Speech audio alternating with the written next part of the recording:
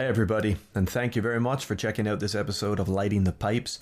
I'm really excited today to be here to review the fourth Philip Marlowe story written by Raymond Chandler. We are talking, of course, about The Lady in the Lake.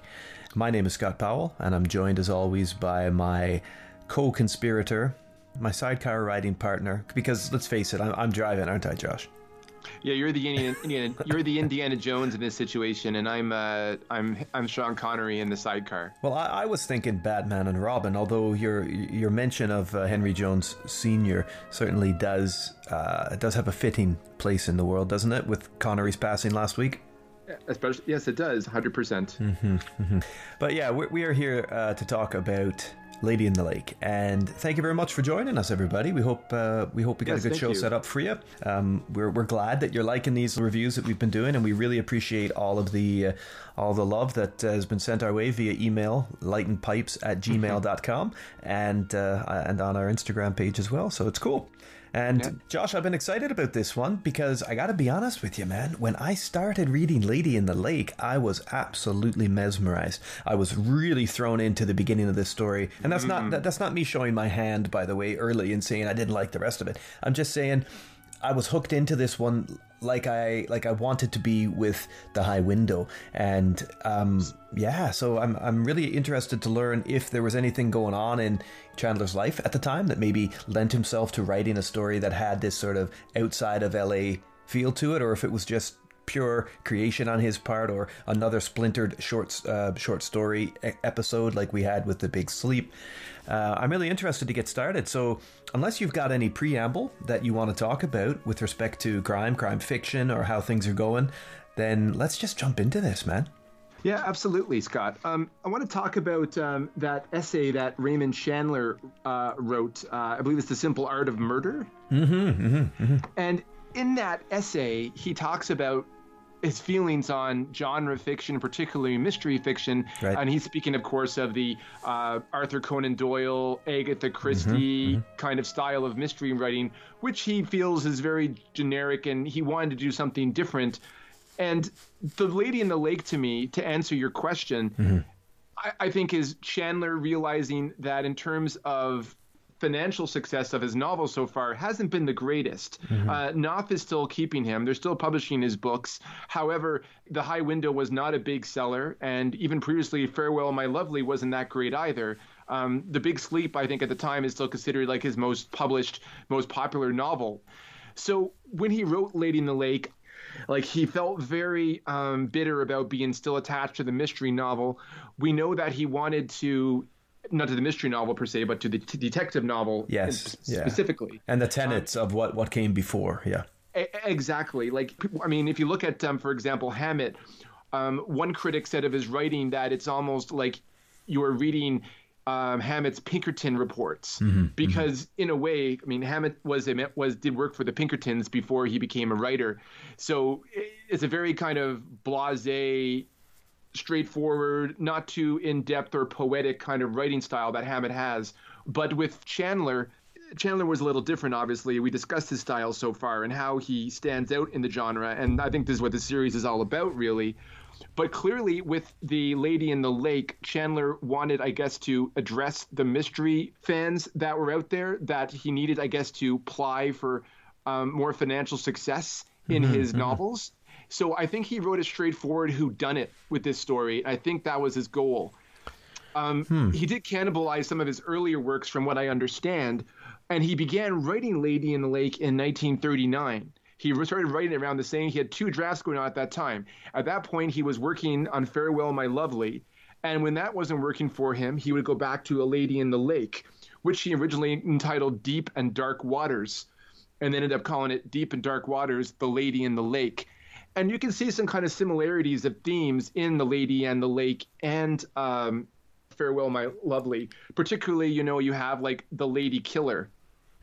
Yeah, so basically we have Lady in the Lake is essentially Chandler's, I think, his nod at the mystery fans, saying, I'm going to give you a Marlowe novel, but I'm also going to give you a standard whodunit. I'm going to use the tropes of that genre to write this story, and that's what we got from The Lady in the Lake.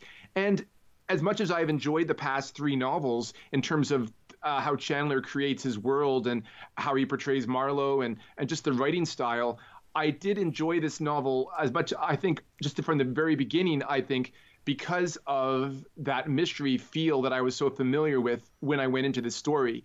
Like, to me, this felt more like a detective story than the previous ones. The other ones to me were, just rich people caught up in corruption and murder and all this kind of stuff. And yes. I felt that Marlowe was more of a Holmesian figure in this story. Yeah, I understand what you mean. Trying to solve a case. And there wasn't really, I guess he was trying to find a case. He was being loyal to his client and being a professional in that sense. And while of course, he does betray his sympathies to certain people in the case, it's still the whole point of it, I think, in the end, is to reveal who did it, so to speak, who was responsible for the lady in the lake in this case. Yeah, and there's more procedure in this story than I think what we maybe might have had within, at least in the first half of the story. There's more procedure about what Marlowe's doing, which is why we feel more like it's a standalone detective story than maybe just a guy bumbling his way through a case that he doesn't quite understand. Yeah, absolutely. Now, I keep going back to this biography by Tom Williams, A Mysterious Something in the Light. It's been an excellent little companion for us, hasn't it, so far? It really has, yeah. This Life of Raymond Chandler that Williams wrote. Now, he posits that he was one who came up with this idea that it could have been that can be seen as a companion piece to Farewell, My Lovely. And just in how like the first three books deal with, I think, the upper class sort of corruption and how they affect people's lives. This book portrays thematically how corruption affects the regular person. Not just the corruption that exists from on high because of the power, but because the power trickling down, that corruption trickling down into everyday people. Yeah. I mean, the evil isn't all just the rich. You see it trickle down here. There's more of that sort of shit rolls downhill, and maybe that is somewhat on Chandler's part an appeal to get a readership. I don't know, in a more blue collar way. But I don't think it was just I don't think it was the upper crust of society that's buying and reading and digesting the pulps, is it? No, not really, no. And again, but we're going to the pulps. We're going to the pulps and the mystery stories in this fashion because he utilizes more tropes of those genres than he's ever used before. This book has, William says, and I agree with him, that this book is rife with a series of clues throughout the novel that you, as a standard mystery reader, would be able to pick up.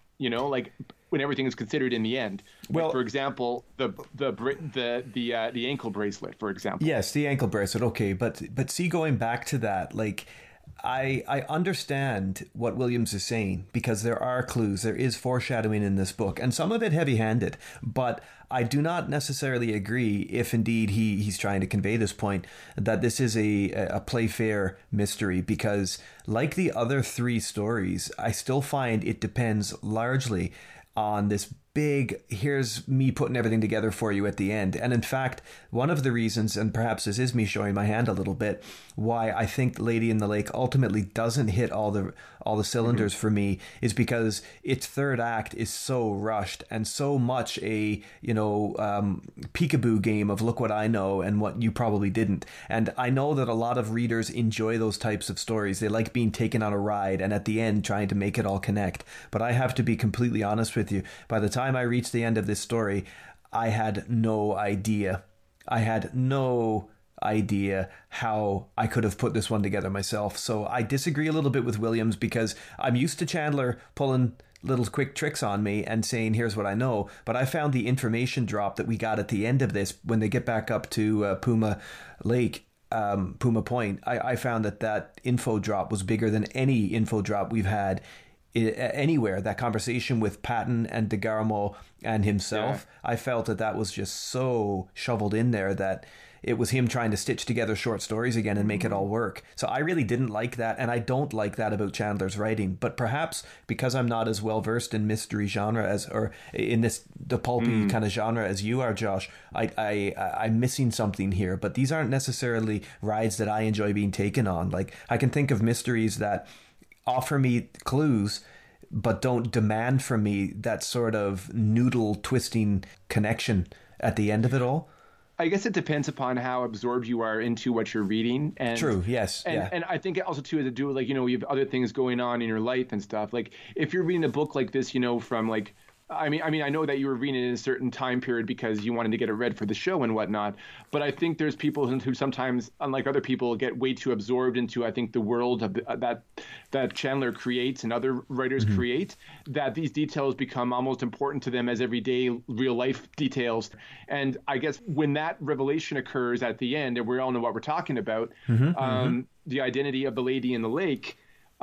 Everything clicked together for me. Like it was almost like all the links in a chain. And I was just kind of blown away by it. Like cool. It was almost like an M. Night Shyamalan moment for me.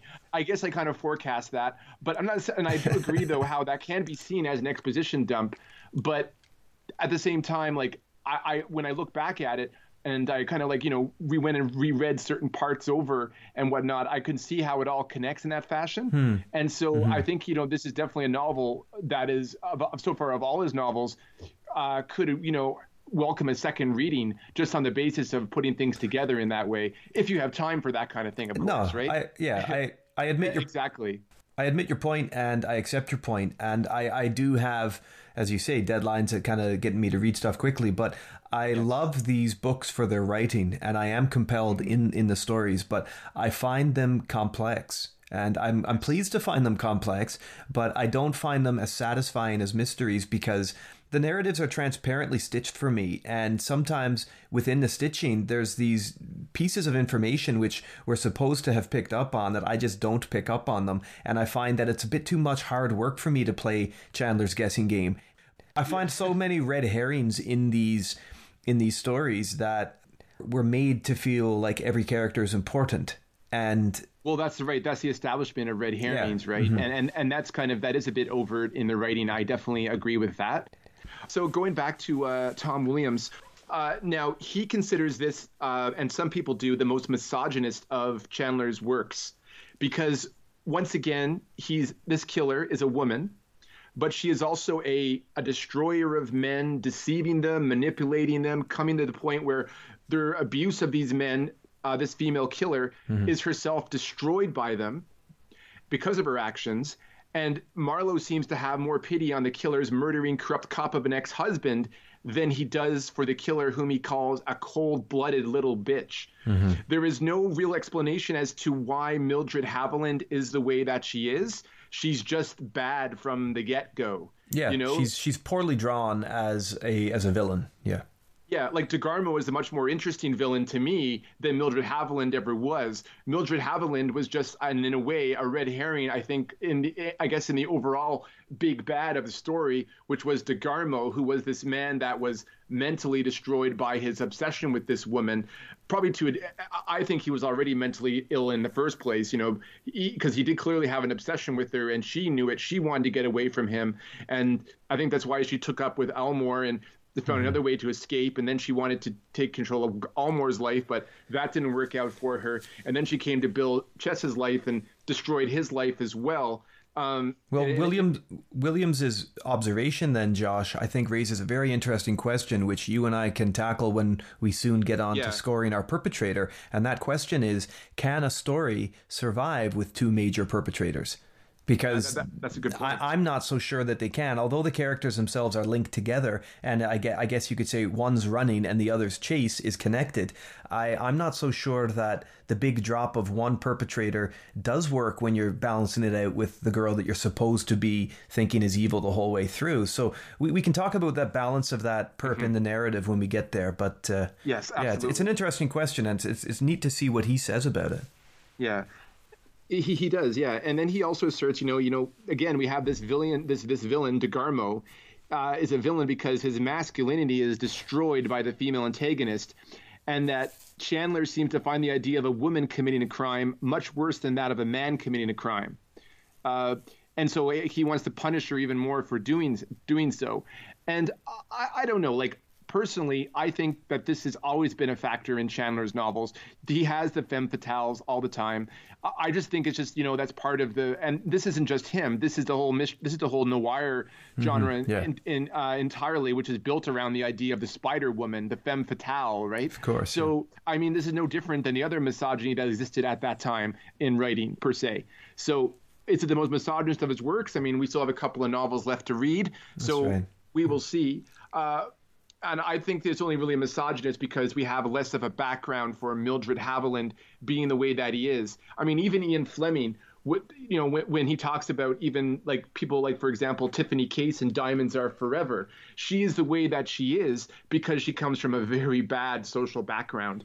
How she grew up and the life that she led, from basically post-adolescence up until then. So, or even before. I mean, I think she was like born in a whorehouse, essentially, if I recall. But to me, this is just like, I think Williams might be a little critical there on the whole misogynist point, but he sees what he sees in his writings, and I can respect that. But I mean, it's an interesting question, and I think what you're saying is correct. He might be a bit critical, given how deeply within the tropes of the genre Chandler's already established his story with the Spider-Woman stuff. But it's a value to discuss because the female perpetrator here has agency, but only agency in her response to how the man made her this way, and then or how the man scared her off and ABC, but she's just bad from the beginning. But if you think about Farewell My Lovely, you've got a character like Anne Riordan who is given agency of a positive nature and of an independent nature. She's not a woman like Miss Fromset who's got information but is still working for the man, or the seductress who will eat up men and then spit them out again. The sexuality within these stories is just very challenging for me. Yeah, no, I understand, especially like like with the whole sex killer bit later on in the story. Very much so, yeah. Yeah, that was a very interesting leap. I think that we can discuss as well. One thing that Williams doesn't mention is that Chandler completed the novel in 1943, but I'm just curious. He doesn't mention he does mention that they also not released a paperback version of The Big Sleep that year. Paperback was kind of a thing that was still not really popular, but when it was released, it sold 30,000 copies, the copy of The Big Sleep. But I wasn't able to find out the publication success of The Lady in the Lake. I'm assuming it was probably the usual response that they've been getting from Chandler so far. But I wanted to find out about it particularly because of how he stuck to the tropes of the genre, and that might have, caused a rise in popularity of the novel on that basis. But I wasn't able to find that information. If anyone out there, is listening to the show can let us know, how that book did, let us know. We've been trying to find out information on how it went. And it's funny as well with Williams' extended sources there in the book that nothing shared. So yeah, if you've got any information on how Lady in the Lake sold during its first run, then by all means let us know on the show. lightenpipes@gmail.com or find us on Instagram. Thanks for that. Yeah. So just a thing I just wanted to discuss about Chandler at this time too is that he was doing a lot of traveling, like a lot of moving from place to place, as we discussed when he was doing The High Window and the Farewell My Lovely, as well as him going up into the mountains and doing a lot of solace there and a lot of writing there until it got too hot for them, and then they, of course. And Ceci's declining health also didn't help with that as well. So they had to go to other climes, more lower climes to do so. But just in the description of Marlowe taking an excursion outside of Los Angeles and Bay City, we go up into the mountains to Puma Point, as it's called, Little Fawn Lake, Coon Lake, and and all that imagery in the mountains up above San Bernardino there. You can tell this is definitely a place where he's writing from personally. Like he very well describes and laid out. He knows the atmosphere, and I think in a way, in the writing, he really enjoys talking about these places and describing them, and I think he enjoyed adding this extra layer to Marlowe outside of Los Angeles that worked well. I think to create the overall world building. I think for his Marlowe stories, and I think he pulled it off very well. Also, and was there any one place, Josh, that Chandler's visited that's kind of inspiring this part of his writing, or is it really just he's moving around a lot? I would say like Big Bear Lake. I think that was a place that they stayed in a couple of years before that they had to come down from because of Sissy's health. I think that was definitely an inspiration. I also want to point out too, Bill Chess's attitude in this story. I know we'll discuss Bill Chess as a character, but in terms of Raymond Chandler in a biographical context, I think Raymond Chandler knows how to write alcoholics, because he is one. He was one, I should say. So I think that was probably a very that's why that character Bill Chess stands out so, I think, brilliantly in the text, because you believe him as a real life person, just in his mood swings and everything else when he's portrayed on the page, even though he's only like in a small part of the story, but he's still part of the story in its own way. If you can, he's part of the story at a very pivotal moment too. Yes, 100. Yes, of course. The pivotal moment, and then the one that gets overturned literally in the final act there. But essentially, so our next book is The Little Sister, and for that I'm going to have a little bit of we'll have a bigger bio section in that, because we talk about the rest of 1943 when a big event occurs, and that is Chandler's summons to Hollywood. And, looking forward to that. Yeah, this will be a big part in Chandler's life, and it'll definitely affect also his writing as it continues. Excellent, yeah. And we'll switch up our roles then, and I will take on the summary role for that one. But I did the summary for The High Window, so I am going to put my feet back and turn it over to you, BFG, and let you share with our listeners a summary, or your summary, for Chandler's The Lady in the Lake. All right then.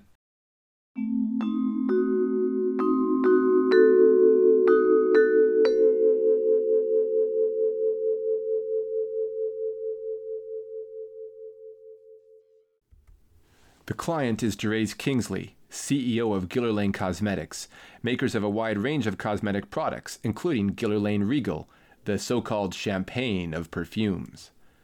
Kingsley is a large, cutthroat executive that, upon seeing P.I. Philip Marlowe waiting in his reception room, doesn't like what he sees until begrudgingly, in the middle of his lunch hour, summons Marlowe to step into his office.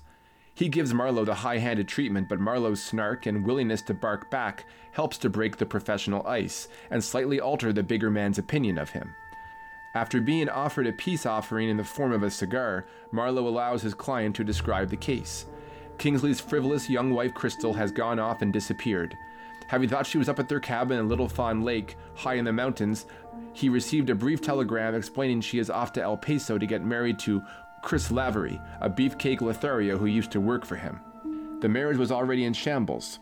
Kingsley doesn't mind her sleeping around, as he has been trying to do so with his own secretary, Adrienne Fromset, who Marlowe had already met during his purgatory in the reception room. What does concern him is scandal, for despite the telegram, Kingsley ran into Lavery less than 2 days ago. When confronted about the telegram, Lavery claimed he had no idea about the elopement and said he had not seen her. Kingsley goes on to mention that he received a call from the Prescott Hotel in San Bernardino, the first stop from the mountain solace of Kingsley's Little Fawn Lake cabin. They reported his car was found abandoned in their parking garage. With this information, Marlowe presses forward. His first stop is Bay City, a locale he has not traversed since the Moose Malloy case in Farewell My Lovely. In this fictional city-sized municipality bordering Los Angeles along the rim of Santa Monica Bay, he visits the residence of Chris Lavery. Lavery is the beefcake Marlowe assumes, and the questioning session is cagey. He gets Lavery to admit he was seeing Crystal Kingsley, but that he was growing tired of her, and even stood her up once, positing that she could be doing this whole disappearing act to get back at him. But Lavery will say no more despite Marlowe's incisive prodding. He kicks Marlowe out and rides off to the beach, leaving Marlowe to return to his parked car. Now, prior to interviewing Lavery, Marlowe had a tense staring contest with the owner of the black coupe that was now parked across the street. With Lavery's departure, Marlowe took a moment to view the house across the street a little further. According to the name on the gate, this was the home of Albert S. Elmore, M.D. So for the next few minutes, Marlowe observes Elmore's paranoid behavior as the good doctor eyeballs him from across the street. Marlowe sits in his car, watching through the window as the doctor reaches for his phone. A plainclothes man arrives shortly after, a big hulking Bay City police detective, who, after speaking to Elmore, pays Marlowe a brief visit. Marlowe gives his little tidbits of information, enough for the detective to tell him to get lost. Marlowe relays his encounter to Kingsley, who tells him that Almore was Crystal's doctor and he had been up to the cabin at Little Fawn Lake a few times, and that his wife committed suicide a little while ago. A rather important fact. Kingsley gives him a letter which Marlowe takes up to the CEO's cabin at Little Fawn Lake. Marlowe in turn gives it to the place's caretaker, one Bill Chess, an alcoholic war veteran with a limp. Marlowe and Chess bounce back and forth at each other due to Chess's sweeping mood swings triggered at the slightest sign of distrust or judgment from Marlowe. Chess admits that he had not seen Crystal, nor has he seen his own wife, Muriel. Wanting to know more about this Muriel, Marlowe gets Chess all friendly with the help of the contents of his flask, and is regaled with the tale of Chess cheating on his young blonde bride of barely a year with Crystal Kingsley. Curiously, around the same time, Crystal heads off for El Paso, and Chess finds a letter from Muriel in his bedroom telling him that she is leaving him. This banter goes back and forth as they walk the property's lakefront shoreline, Marlowe doing his best to battle Chess's melancholic demeanor. But when leaning over the docks, Marlowe notices a sunken landing, one which he was told was flooded over when the nearby dam was constructed. Chess suddenly notices something in the water, sticking out from under the submerged flooring, something resembling a human arm. Chess hurls a big rock into the drink as it sinks and breaks up the planking below, and within moments a bloated, badly decomposed corpse of a blonde woman floats to the surface. It's Muriel Chess, according to Chess's mournful moans. Marlowe reports this finding to the local sheriff, the immovable and taciturn Jim Patton, who with his small staff pull Muriel's body out of the lake and arrest Chess on suspicion of murder. Although to Marlowe, given the evidence, this seems more like a suicide than a murder. Nevertheless, Chess is brought down the mountain to San Bernardino for questioning, but Marlowe is told to remain to give a statement. Marlowe is skeptical of Patton's assertions despite the motives presented. He heads into the nearby town, Puma Lake Point, and amidst the hubbub of the summer tourist season, lodges at the local motel. After finishing his meal, he heads out to his car where sitting inside is Birdie Kepler, a hairstylist by day, intrepid reporter of the Puma Point Banner by night. She is affable enough for Marlowe to interview her in regard to the Muriel Chess case, explaining to him that a big cop named DeSoto appeared in Puma Point a few weeks back looking for a woman named Mildred Haviland, brandishing her picture to all and sundry. Having seen the picture, Murdy says Mildred was a redhead but didn't recognize her. When she mentioned this to Muriel Chess, she noticed an iota of reaction from the other woman. And come to think of it, she recollects, though the hair color was different, this Mildred did take after Muriel somewhat. Following this conversation, Marlowe updates Kingsley on the evolving situation via telephone. He decides to break into Bill Chess's cabin, but Sheriff Patton was already waiting inside.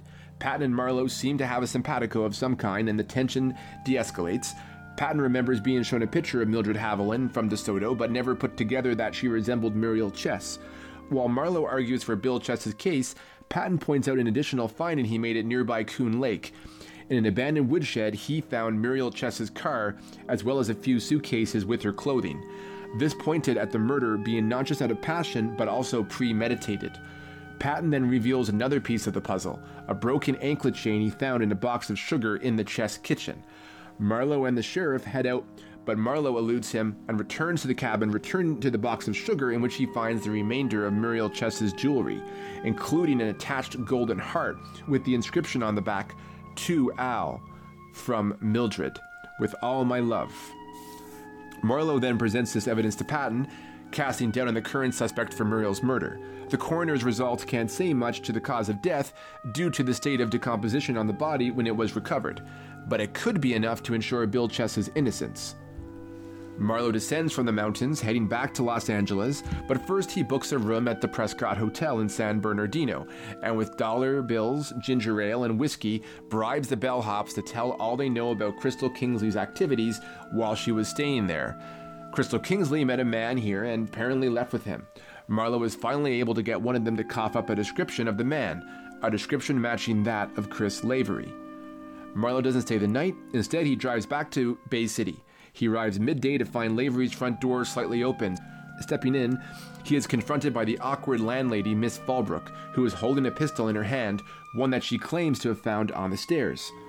With her purple hat and messy hair and makeup, Miss Fallbrook relates to Marlowe how Mr. Lavery was late on his rent and they agreed to meet on this day, she says, but it appears she has been stood up.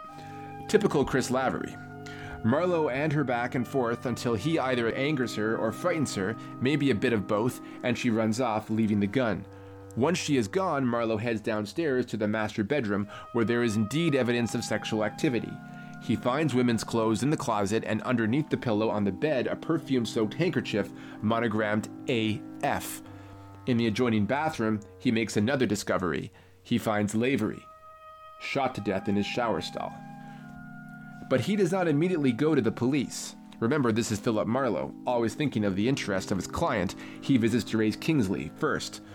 At the athletics club, he reveals that he has not reported the murder, but all evidence points to Crystal Kingsley as the murderer. Kingsley offers Marlowe $500 in addition to his current salary to prove that Crystal did not do this terrible thing. Marlowe agrees, but Kingsley must understand that they are using his playbook now. Marlowe then heads down the street to the Giller Lane offices and requests to speak to Kingsley's girl Friday, Miss Fromset. She is a cool customer, and Marlowe gradually drops 2 truth bombs on her. The handkerchief with initials AF, and that Lavery, whom when he first took the case realized she was not fond of by his very mentioning, was dead. She takes it all in with Grace and talks about her long ago tryst with Lavery as well as Crystal Kingsley, whom she is not fond of either, as well as Dr. Albert Elmore and his dead wife, Florence. According to Miss Fromset, Elmore was cheating on his wife with his nurse, and that Lavery had Miss Elmore's body in her garage, dead by carbon dioxide poisoning. She goes on to explain that an acquaintance of hers, a Mr. Brownwell, put forth a theory that a good doctor may have murdered his wife, and the police covered it up as a suicide. Mrs. Elmore was apparently causing a disturbance at a gambling den run by a local Bay City bigwig named Lou Condy, and her husband arrived on the scene to inject her with morphine and took her home, the very night she died. This comes from the fact that the Graysons, that is Florence Elmore's own parents, hired an investigator, George Talley, to look into the possibility that her death was foul play. Their meeting concluded, Marlowe makes it clear that he doesn't see her as a suspect in Lavery's murder, and Miss Fromset is happy to find out the address of the Graysons for him. Marlowe returns to Lavery's house and calls the Bay City Police. After some uniforms secure the crime scene, a Captain Weber arrives with his burly, big lieutenant, Al DeGarmo, whom Marlowe instantly recognizes as the cop that shied him away from Elmore's place the day before. Weber is skeptical of Marlowe, and when Marlowe describes his reasons for being at the crime scene and reveals the nature of his profession, he has no choice but to discuss the finding of Muriel Chest's body up at Puma Point, and that Muriel Chest and Mildred Haviland may have been one and the same, as well as Chris Lavery had been the one to find Florence Elmore's body in what suggests seems like a murder that was fudged into being a suicide. As Weber and the coroner review the body downstairs, Lieutenant DeGarmo indicates that he does not like the baseless accusation being thrown at the Bay City Police Department and belts Marlowe not once but twice. He leaves Marlowe, but not without leaving a not so thinly veiled threat. Miss Fromset's efficiency gets Marlowe the address of Mr. Eustace Grayson and his wife Letty, Florence Elmore's parents. Mr. Grayson is a former chartered accountant, and his understanding of finances led him to come to conclusions about Dr. Elmore's professional aspirations. Dr. Elmore is a dope doctor, plain and simple. He is paid to administer the addictive drug to all those who pay for it, or those that pay for it to be administered to others. They hired George Talley to obtain this information and to find any evidence that their daughter had been murdered, as her daughter was a foolish young girl who got caught up in the wrong crowd, and they never liked Elmore from the get-go. Marlowe learns George Talley was no longer of any use to them, as he had been convicted of DWI by the Bay City Police and sent off to jail for 6 months. Talley left a wife behind who the Graysons ensured they send money once in a while. The Graysons believe that the Elmore killed their daughter with one shot of dope at Lou Condy's and a second dosage at home, where she was left in the garage to account for the carbon monoxide poisoning. While Marlowe can't attribute Elmore as murdering his wife, the Graysons attest he did so through the help of his nurse, a woman named, you guessed it, Mildred Haviland. Marlowe needs to find out what George Talley knew to be set up by the police on a drunk driving charge. He visits the Talley bungalow at dusk, noticing a car across the street, observing his every move as he speaks to Miss Talley through the screen door. She doesn't want anything to do with him or her husband. Marlowe drives off, aware he is being followed by the same car. He speeds up, trying to lose them, but they put the sirens on. It's a police cruiser. The cruiser forces him off the road, and 2 uniforms proceed to harass him and then at gunpoint force him to drink the liquor they provided. A good punch in the gut forces Marlowe to spill it all over his coat and suit, soaking him in booze. He fights back, breaking the nose of one cop, but is sapped in the leg by the other. He wakes up in the jail cell and is brought to Captain Weber, with DeGarmo in attendance.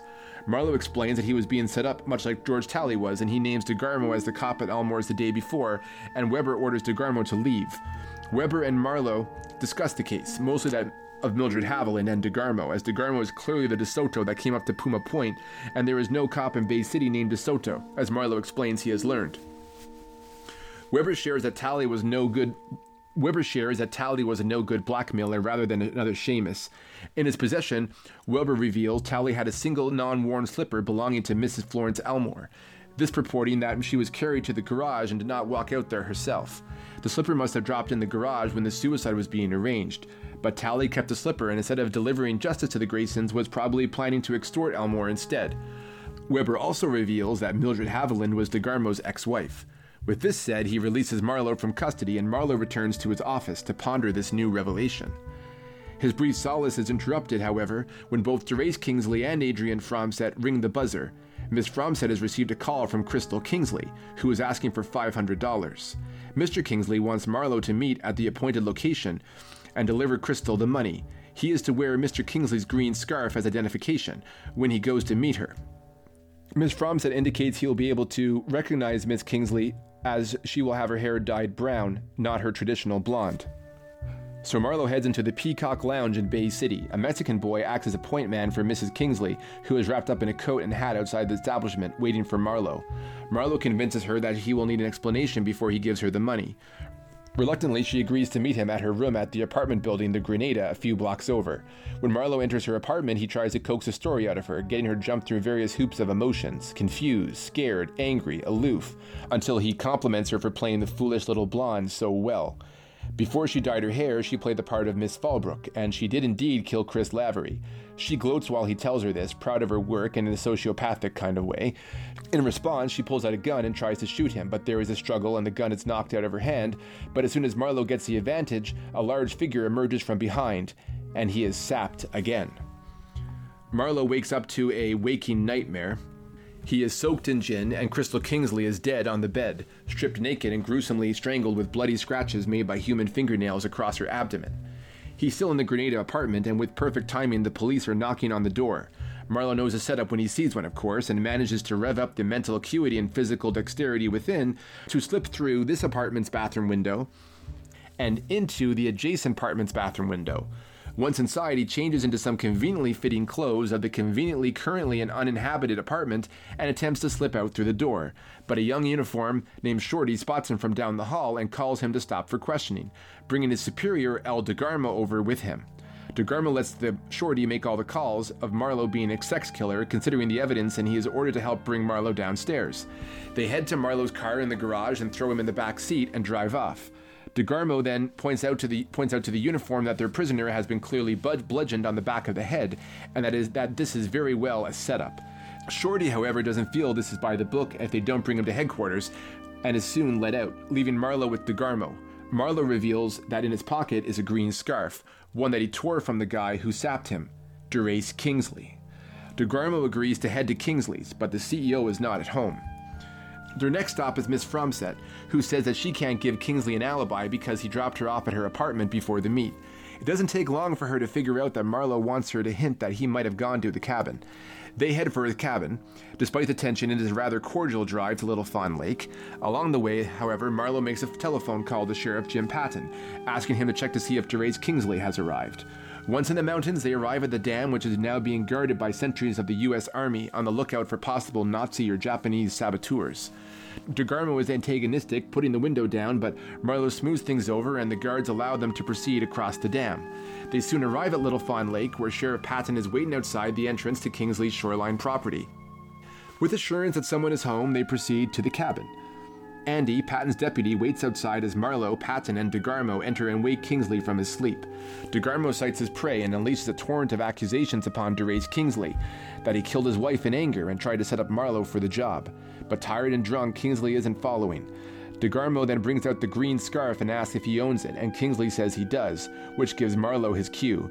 Therese Kingsley gave him that scarf for the meet, yes, but he was never in the room with Marlowe and Crystal. And Marlowe reveals neither was Crystal. Because Muriel Chess wasn't a suicide, nor was she murdered, but Crystal Kingsley was. Crystal was the badly decomposed body found in Little Fawn Lake. Muriel Chess, aka Mildred Haviland, after killing her lover, Albert Elmore's wife, with the second injection of dope using the same needle that was given to her in the same spot hours before forcing a good doctor to set it up as a suicide to avoid suspicion from himself, had fled the scene. Her husband, Al DeGarmo, the lead investigator of the suicide, covered it up, and Mildred disappeared. She then got attached to the foolish Bill Chess and lived in seclusion at Little Fawn Lake. That was until, tired of her life with Bill, she tried to extort money from Elmore, and this sent DeGarmo up the mountain looking for her. When she got wind of someone matching her ex-husband's description, searching for her, she moved fast, and Crystal Kingsley's seduction of her husband was the perfect opportunity. Mildred killed Crystal Kingsley, drowning her, possibly in her bathtub, as a drowned body would not float if it was submerged, and being a good swimmer, she dragged the body under the flooring of the sunken pier. After hiding her car in the woodshed at Coon Lake, she took Crystal Kingsley's car. She reached San Bernardino, where she ran into Chris Lavery at the Prescott Hotel, who of course recognized her at the Kingsley cabin as Muriel Chess. They went to El Paso, where she sent a telegram to Kingsley that she was leaving him for Chris. Of course, this was not her intention, and Chris soon took off with her purse and silver. Returning to Bay City to cover her tracks and avenge her theft, she murdered Chris, and this was where she took up her guise as Miss Fallbrook, deceiving even Marlowe. Needing more money, she contacted Kingsley, which led to her confrontation with Marlowe in the apartment, which subsequently led to her murder. But not at the hands of Kingsley. He wouldn't have recognized her, obviously, but at the hands of her ex, Al DeGarmo, who had been hiding behind the green curtain that divided the main room on the apartment from the other rooms. After knocking out Marlowe, DeGarmo lost it on the woman who gave him so much torment and strangled her. He then made it look like a sex crime to pin it on Marlowe, but Marlowe's escape complicated that. Marlowe then reveals that he got DeGarmo to accept a new scapegoat, Kingsley, for the murder. Thunderstruck by this revelatory dialogue, DeGarmo attempts to outdraw Sheriff Patton. But Patton apparently is the current fastest draw in the West. DeGarmo's gun is shot out of his hand, but he manages to make a run for it. He easily commandeers Andy's car and proceeds to cross the dam.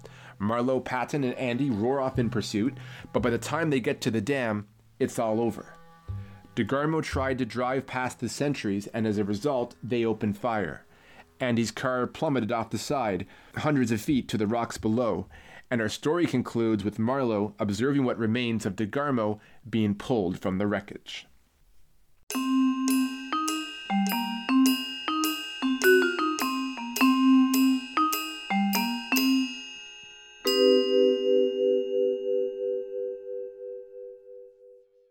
Very nicely done, sir. That I'm pretty sure clears up. Well, it certainly clears up a lot of what I found challenging, particularly with the second half of this story. And yeah, well done. Yeah, thank you. I hope, I'm glad I could clarify those things for you. Yeah, well, I needed a lot of clarification. And as we said at the outset, The Lady in the Lake is a story of two halves for me, like The Big Sleep was.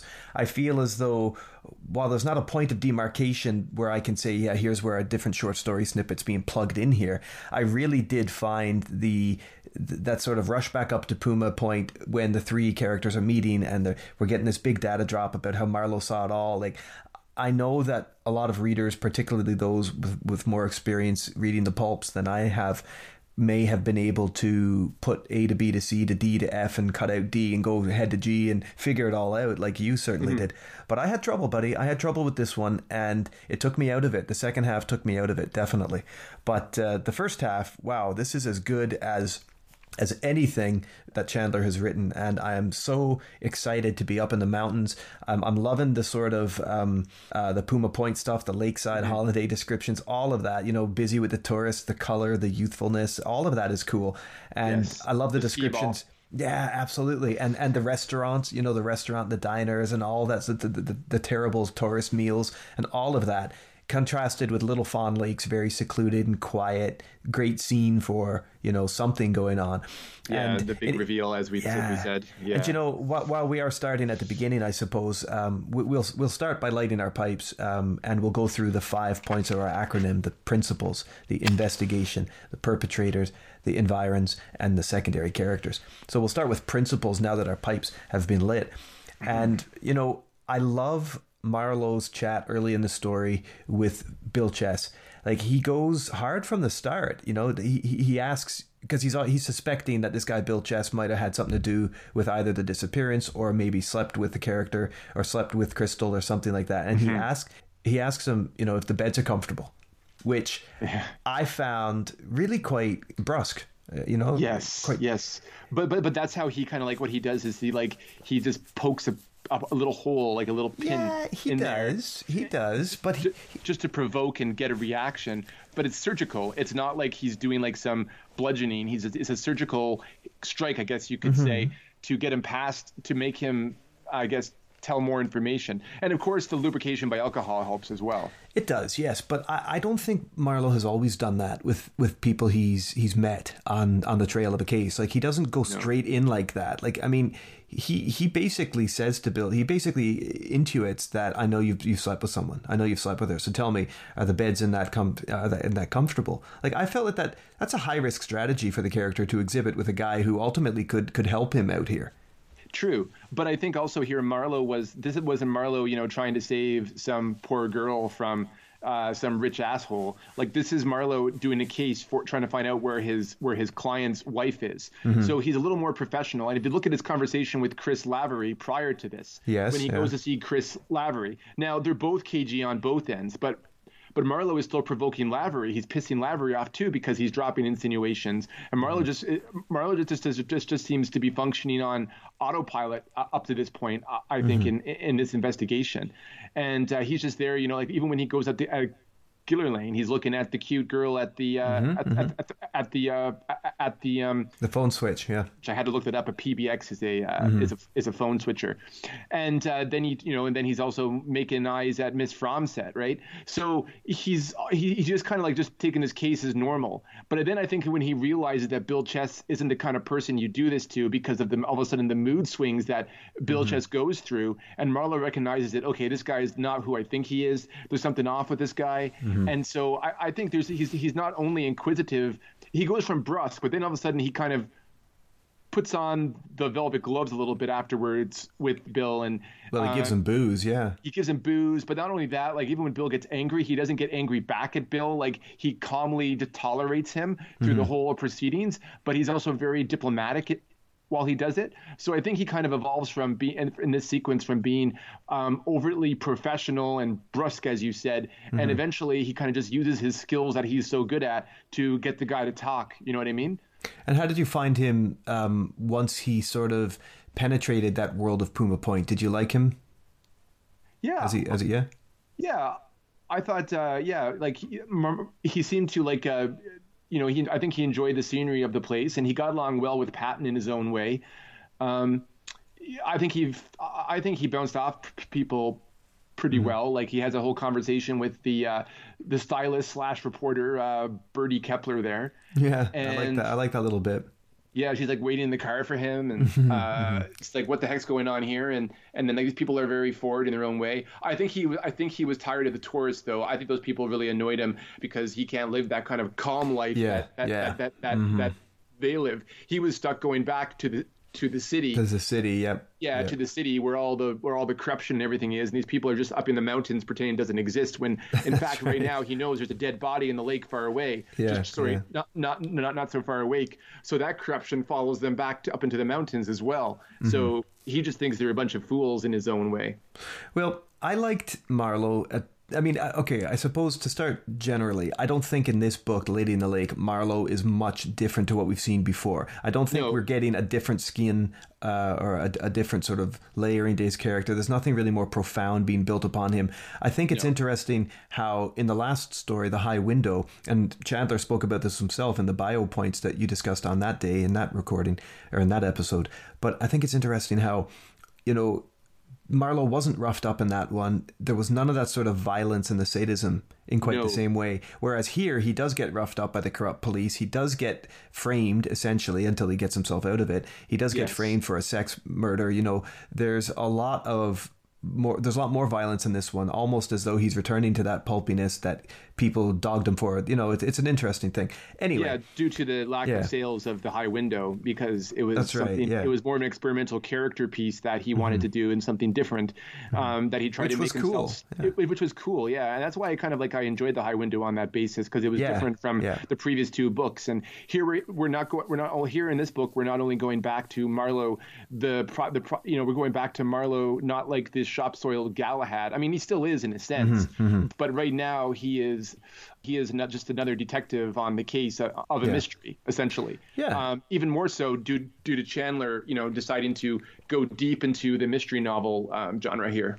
Well, with the exception of Miss Fromset and maybe the Graysons, I can't think of a character in the story that would enable the chivalrous side of Marlowe's character to come out here in this yarn, really.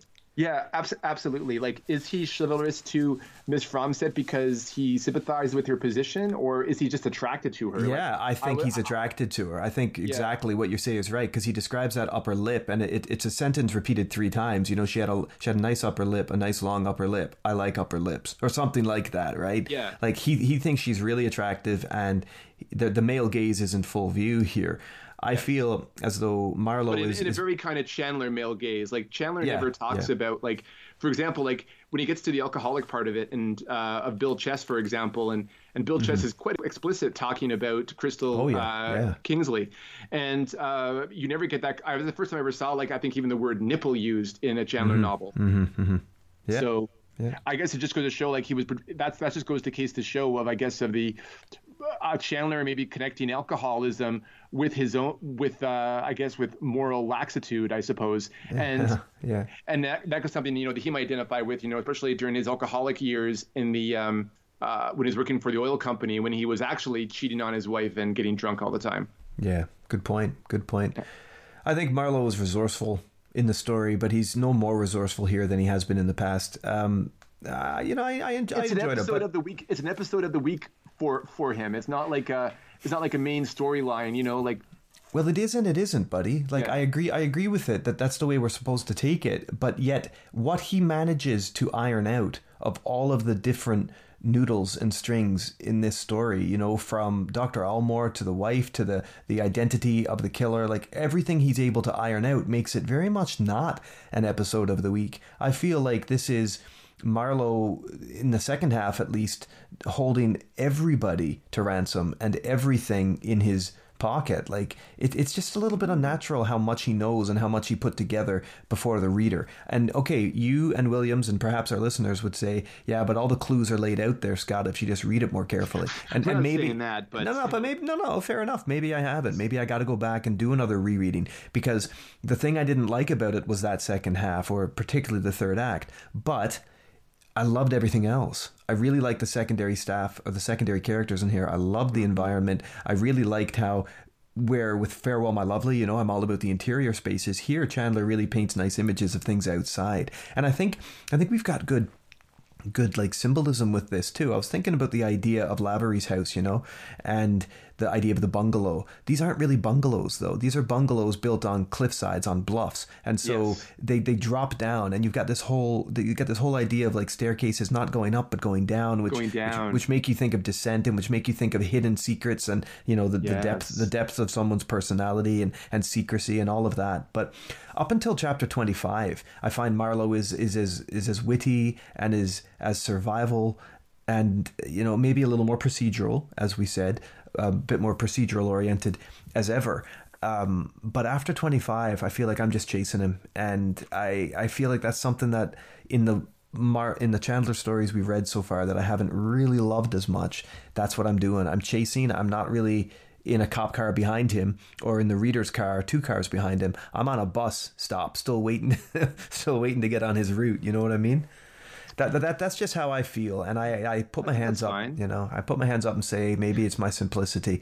And don't worry, I won't send any prowlers to like a prowler in 2 uniforms to make you drink whiskey or something like that. I'm not going to do that for you. Don't worry. I should hope not. Yeah, but my mark for Principles, I went for a 3 out of 5 because he's good, but I'm taking 2 full marks away for the fact that it's just a big info drop that gives him his power at the end of the story. I think I'm wavering between 3.5 and a 4 because I found Marlowe was just kind of like the Marlowe that we know so far, and there wasn't really any big developments in his character in this one. But especially compared to The High Window, there was where we had some big reveals of his sympathies. I think he was still the same person. This does take chronologically. This does chronologically take place after The High Window. Then I can see this is the same character. I have no doubt about that whatsoever. You know, him doing a professional job and it becoming quite a tangle, I guess you could say, that he gets himself into. I can see that he is attracted to Miss Fromstead. He sympathized with her as well. There is that chivalry in there for sure.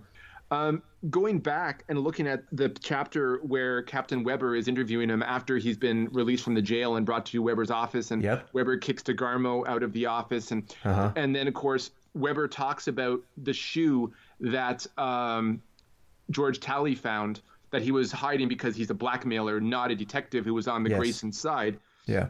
There's a moment here.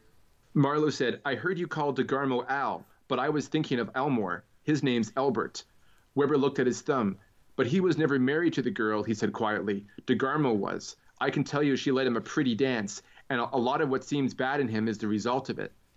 I sat very still. After a moment, I said, "I'm beginning to see things I didn't know existed.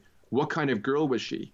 Smart, smooth, and no good. She had a way with men. She could make them crawl over her shoes. The big boob would tear your head off right now if you said anything against her. She divorced him, but that didn't end it for him. Does he know she is dead?" Weber sat quiet for a long time before he said, "Not from anything he has said, but how could he help it if it's the same girl? He never found her in the mountains, so far as we know." I stood up and leaned down on the desk. "Look, Captain, you're not kidding me, are you?" So this to me, just at that moment where Marlowe basically says, "I'm beginning to see things I didn't know existed." This to me is the switchover from Marlowe doing what he always does in all the books, switching over to automatically sizing up DeGarmo in his sights. And this is, I think, where he slowly lays the plan, where he figures out what's going on. Okay, what chapter is that? This would be chapter 28. Right. Well, I said 25. I'm with him up until chapter 25. So only a couple chapters after my point, you're citing that conversation with Weber. And you think that it's telegraphed for the reader that Marlowe's putting things together and we now can do that with him. It could be an innocent piece of writing that Chandler put his dialogue in the story to make things go forward. It could also be a way to reveal that Marlowe is putting pieces together. It's up to you to decide, but sure. I kind of see it, and just how he says, like, you wouldn't, because then he says to the captain, "You wouldn't be kidding me about this, would you?" So to me, I think Marlowe is putting things together right then and there, right? Because okay. following this is when he ends up having the whole Crystal Kingsley meet, and then the green scarf, and all of that is all starting to tie together, right? So, right, okay. It's making sense to him, I guess, from that point onwards. And that's when one thing I noticed in the Wikipedia explanation on the story was that Marlowe tricks DeGarmo thinking that it was, or no, Marlowe. What I didn't realize, and I kind of caught on at the end, was there seemed to be some kind of simpatico between Marlowe and DeGarmo, that they knew that DeGarmo was the killer, but Kingsley was the one that Marlowe offered to give to DeGarmo as a scapegoat. And that's kind of, but then of course he does the play with Sam saying, "Oh, well, I got the scarf from him that night." And then everything falls into play, right? Like the whole exposition dump, as you said, occurs. Yeah. So it's really, I guess it's really terms upon how you read it. If you're looking for those things, or if you're not looking for these things, you either notice it or you don't, right? And I didn't. So full credit to you and the others who did. I didn't notice it because perhaps I was just so used to not trusting some of the stuff that I'm offered in these stories, you know? Yeah, absolutely. And I think that's just the expectation that is set by Chandler in his writing, you know? But I always got to wonder, like, even when I look at the previous novels, there has to be moments in there where, you know, where it's revealed that Marlowe might have figured out about the Sternwood daughter being the killer of Reagan, or, you know, of that it was Mrs. Grail that was the killer in The Farewell, My Lovely. I think his character is pretty consistent in The Big Sleep, because if he wasn't, if he did know that Carmen was the killer, then he wouldn't have gotten the car with her and let her drive to the oil derrick, because that gun was loaded, right? I thought it was empty because he took the bullets out. Oh yeah, you're right. Yeah. Okay, right. So discard all of that. You could be right. He did figure out just in there, like he knew from that point on that was the case. Exactly. Yeah. Now it's a bit more of a rabbit out of the hat kind of moment than I think I think personally than it was in Lady in the Lake, but that's your own view, I suppose. Sure. So what did you go for Marlowe? For Marlowe, I gave Principles a 4. I gave a solid 4. Cool. Okay. Marlowe was consistent, and I kind of liked how he also got his brain going there, and he outfoxed DeGarmo. Even though like DeGarmo doesn't seem like a genius to me, but. Yeah, I don't know that he outfoxed DeGarmo. I think that the two Sentinels who are on Puma Point Dam, I think they did it. Okay, so yeah, my score was a 3. Your score was a 4. In terms of investigation, I love the first part of the story, as I say, more probably because of its contrast to the city than anything that Chandler has written. But yes. I did dislike the speed and that rather quick stitching of how I've read it, at least, of the threads at the end of the story. For me, they completely they sucked me out, and they made me kind of follow the vapor trail of the story instead of really riding the plane with it. And I'm sure, as I say, there are some that are listening who did a much better job of playing along and guessing than I did. But I'm reminded of a quote which Marlowe himself utters in this book, Josh. He says, "But yesterday was 100 years ago, something crystallized in time like fly in amber." Now, he's talking about his fatigue and his tiredness, but see, for me, so much is packed into a single day for Philip Marlowe by his own admission. That 2 or 3 days go by in the story, essentially. I would like a few scenes in the book where he just goes home, sticks a record on, has a drink, plays chess, and reflects on things while maybe giving us, as readers, an opportunity to digest some of his internal thought. Because I would just like the reader to get a breath so that I got an opportunity to think with the character. I don't feel in this story like I got a chance to think with the character. I have to guess with him. But Marlowe is up against it in this story in terms of time. He needs to act in accordance to time, and he's got the Bay City Police trying to set him up, and he's got, Crystal who could disappear, Haviland who could disappear. But I just feel like there are no breaths in the second half of the story, whereas we got such a nice slow open to it that it just kind of took me out of it. So yeah, I think that yesterday is 100 years ago in this story, and so much happens that unless you're taking, and I thought I was, but unless you're taking really detailed labyrinthine notes of Lavery's connections to everybody, Fromset's little gestures here and there, like. Perhaps I'm struggling with conventions of the genre, really, but I've read straightforward mysteries, and this is not a straightforward mystery. I think it's a straightforward mystery as Chandler would have written it. I think that would be the proper argument there. Okay, maybe. This is him trying to do the tropes of that genre, fair enough. In his own fashion. But now I think is that because he stuck with those tropes, I think that the exposition dump kind of is a result of that. And even I was, even like the detective novels from before and the pulp novels do have those big reveals at the end, the big switches or whatever. Yeah. So because they're trying to excite the readers, right? So they do have, as I said, that M. Night Shyamalan moment. Only it's not because that they're actually living inside, like, I don't know, like a snow globe or something like that. Yeah. It's much more, more impactful. Like, oh, okay, so Crystal Kinsley is the one that's actually dead, and Mildred Haviland has been impersonating Crystal Kinsley the whole time. Yeah. So. Yeah. Well, let me ask you this then. Did you think the link between Muriel and Lavery was underwritten? Because I certainly did. I in order to catch some of this stuff, I thought the link between those two characters was underwritten. I do agree that it's not 100% clear. Like, I believe it's mentioned that Lavery met her at the cabin. At the cabin. Yeah, at the cabin. Yep. At the cabin. So he met Muriel Chess that way, and so when he was in San Bernardino, he recognized Muriel Chess at the hotel at the Prescott. Mm-hmm. So then he went away with her. Right. That's the whole thing is from. And of course, he tried to steal her money and stuff, and she came back and she killed him. Yes. But. That's kind of that was the Lavery connection. Uh-huh. Now, Lavery might have been too convenient a connection. There were two big moments of convenience in this story, and that I agree with is the Lavery connection. The fact that up at the cabin he meets Muriel Chess, and then Lavery is coincidentally at the San Bernardino hotel. Mm-hmm. Right? And he's also linked to Elmore. story. And he's linked to Elmore because it's across the street from Yeah. it. So Chandler had tried a bit too hard to link all those stories together. Yeah. So I think that's where I kind of take off a point from the investigation is that part of it. And not only the fact that something tells me, like, are we to believe that Marlowe bought, I guess he wasn't looking for Crystal Kinsley. He knew what she looked like. So when he saw Miss Fallbrook, he wasn't looking for Muriel Chess, a dead woman, or even Mildred Haviland. He was looking for what's her name, for Crystal Kinsley. He wouldn't have recognized her, especially like with bad makeup and her hair and the big hat and stuff like that. Yeah. But the fact that she had like the gun in her hand and then like the gun was left on the stairs, like I think maybe his chivalrous nature might have gotten the best of him. Yeah, that's a good point.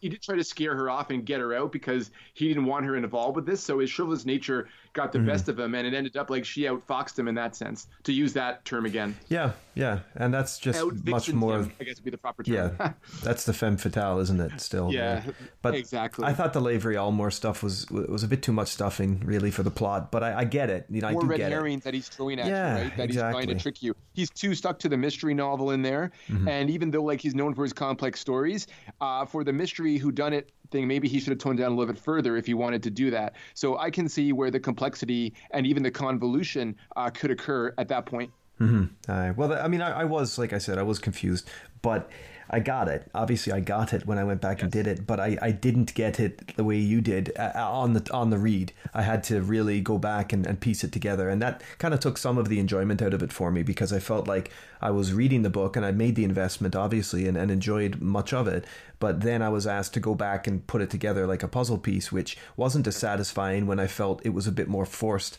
than I would like it to be. Some stories drop that way, and you go back and you're like, really excited to do that. I wasn't really excited to do that with this one.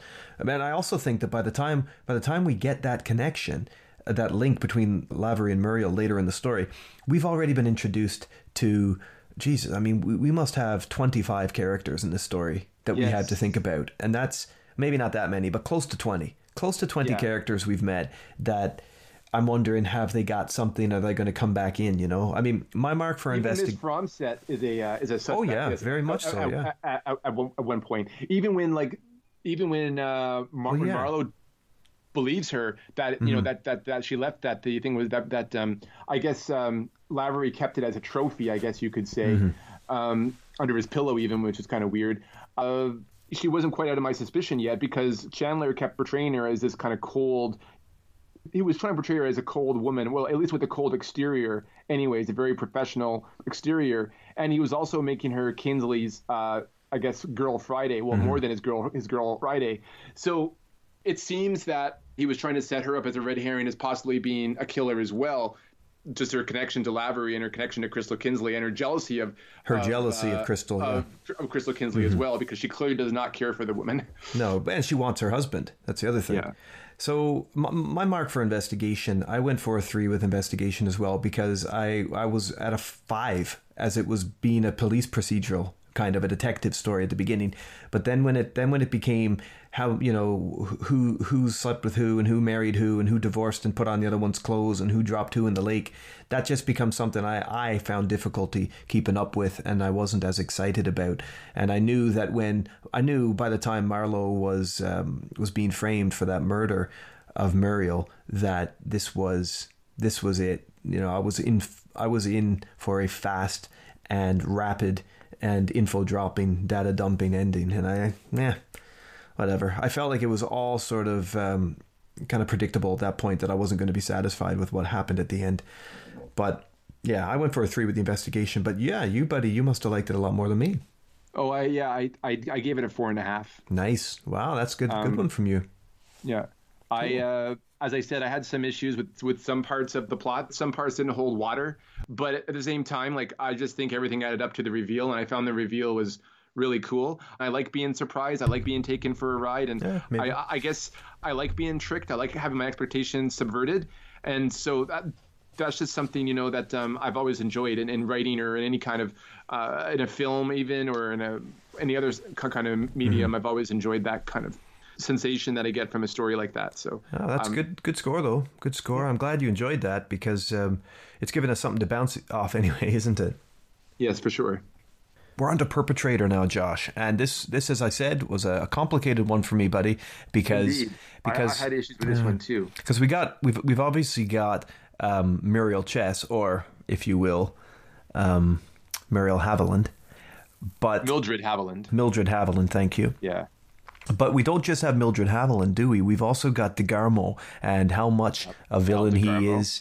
You know, I'm curious to get your thoughts on it, so I'll let you take the lead with this. Elmore's a bit of a creep too. Dr. Elmore is a bit of a creep. He is, of course he is, yes, but he's a creep that we don't ever meet. He's a player, yeah, and we don't meet George Talley. We only hear of him. Mm-hmm. I guess you have the two cops that beat up Marlowe and frame him for the drunk driving bit, but one of them is just doing a job and he's about to go off to war. So exactly, I guess he's kind of like Marlowe's version of of Chandler's version of a crusader. You know, he's going to the Holy Land and save his soul, I suppose you could say, because he's going out to the great, Allied Expeditionary Force, most likely in 44, right? So, well, I'll let you take the lead on this category, buddy.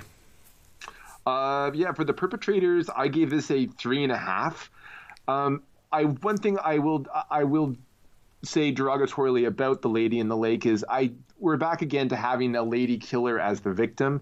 Like, we have to admit that as much as thinly sketched out as she is, we don't really meet Mildred Haviland as a character until halfway through the story. Mm-hmm. But even then, she's in the guise of someone else that we always expected to be. So we don't really get a sense of her character or what are her motivations. Is she just like evil? Is that it? Is she just absolutely plain evil? Mm-hmm. She's a fallen woman, a victim of Babylon who let it take her soul. And it just seems that Chandler wants to portray her as such. He's not interested in her backstory or why that's the way that she is. We just know that she ruined a good man like DeGarmo. We get that kind of from Weber in a way, because DeGarmo is a good detective, but he's not a good cop because of her.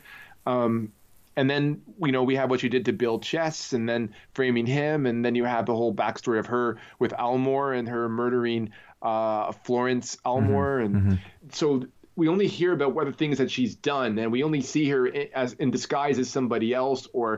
And with that one moment when we do meet Mildred Haviland, it's only for a brief second and then she's killed. And killed in a way it seems almost like if Chandler is punishing, or this is what Williams posits anyways, that Chandler is punishing someone like her for being the way that she is. So it's a really hard grasp at Mildred Haviland as a main villain that I find as interesting as the previous ones that we had. To me, Miss Grail had more depth than, say, Mildred Haviland did in that respect.